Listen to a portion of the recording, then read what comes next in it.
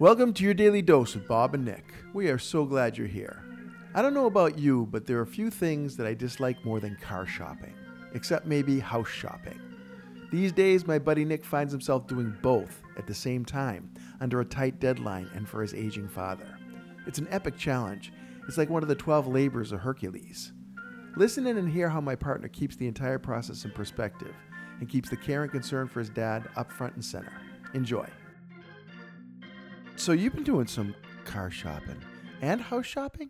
Car shopping and house shopping. And guess what? This is the worst time to do them. Oh, why? Oh, because there's nothing. There's no inventory. Everyone's charging a king's ransom for houses, either to buy or to rent. The car industry, because there was the supply chain issue, then there were issues with the chips. They don't have the chips. They need the chips. Yeah, and the dips. Yeah. And so, like, used cars are incredibly expensive. New cars are not often found. Yeah. Are, hard to find. I did not realize on the big ticket items and the real estate. I mean, that's been news in our community. Yeah. Time. I mean, but cars it's more under the radar because it's not as visible. Right, because not everybody's shopping for cars, or not everybody hears about car prices all the time. Now, this is for you or for your dad for the car? For Dad, yeah. So I can't remember exactly how it happened, but I think it was a couple of days after his landlord said that basically they, were going to redo the house. Oh, yeah. You have to get out by end of January, and we pushed it to end of February. He wrecked his car. Oh. So it's looking for both things at the same time. Was he okay? And it's just, he was fine. But I can relate. It was, exactly. But it was totaled. Oh, no. Yeah. Oh. And what was it? What kind of car was it? It was a really late model Toyota, maybe a RAV4 or something like that. So had all the bells and whistles, but it was really too much car for him from a technology standpoint and for his girlfriend, who does most of the driving and should do most of the driving, obviously. Yeah, at this point, he should not be driving. But yeah, so now we're trying to find him something that he can use for this kind of job that he has. And the job is, he's very depressed. He has some mobility issues. He has some cognizance issues, some memory issues.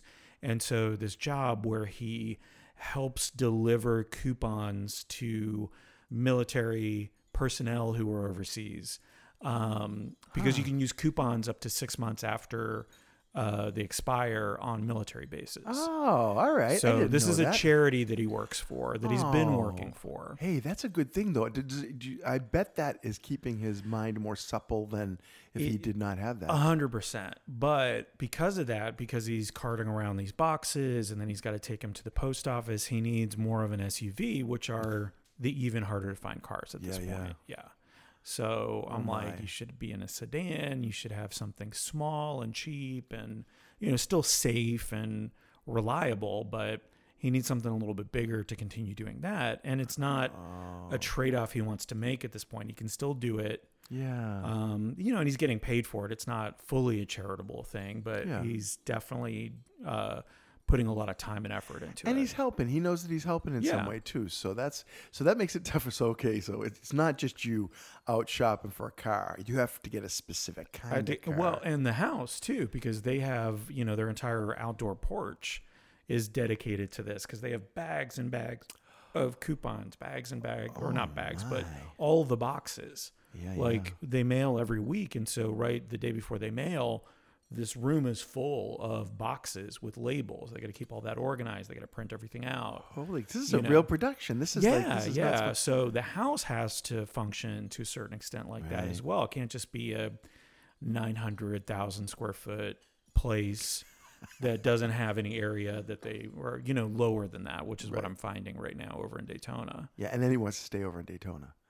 Yeah. So I was cleaning out the extra room that I have just in case, because we weren't finding anything. Yeah. And it was incredibly expensive. So you're getting ready just in case that just in case. Plan B. Yeah.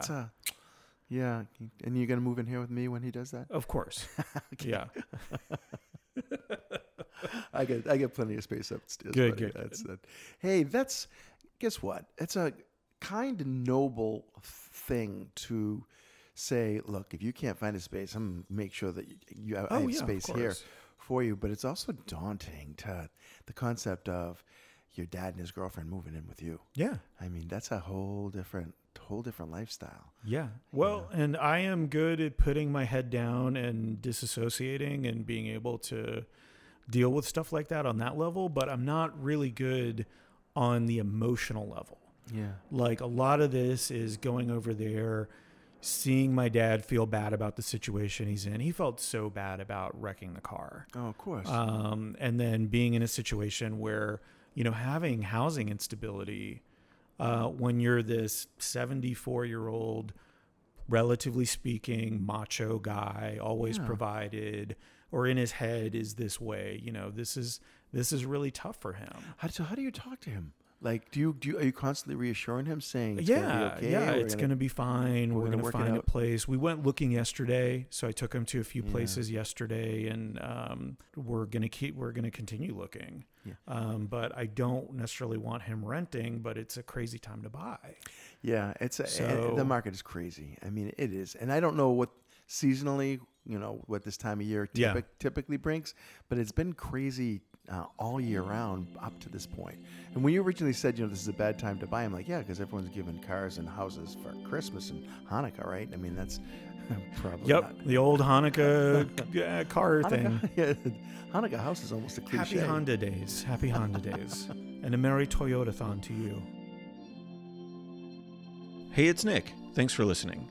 I am delighted to announce that we found a car for my dad, and while we haven't found him permanent residence yet, we're well on our way.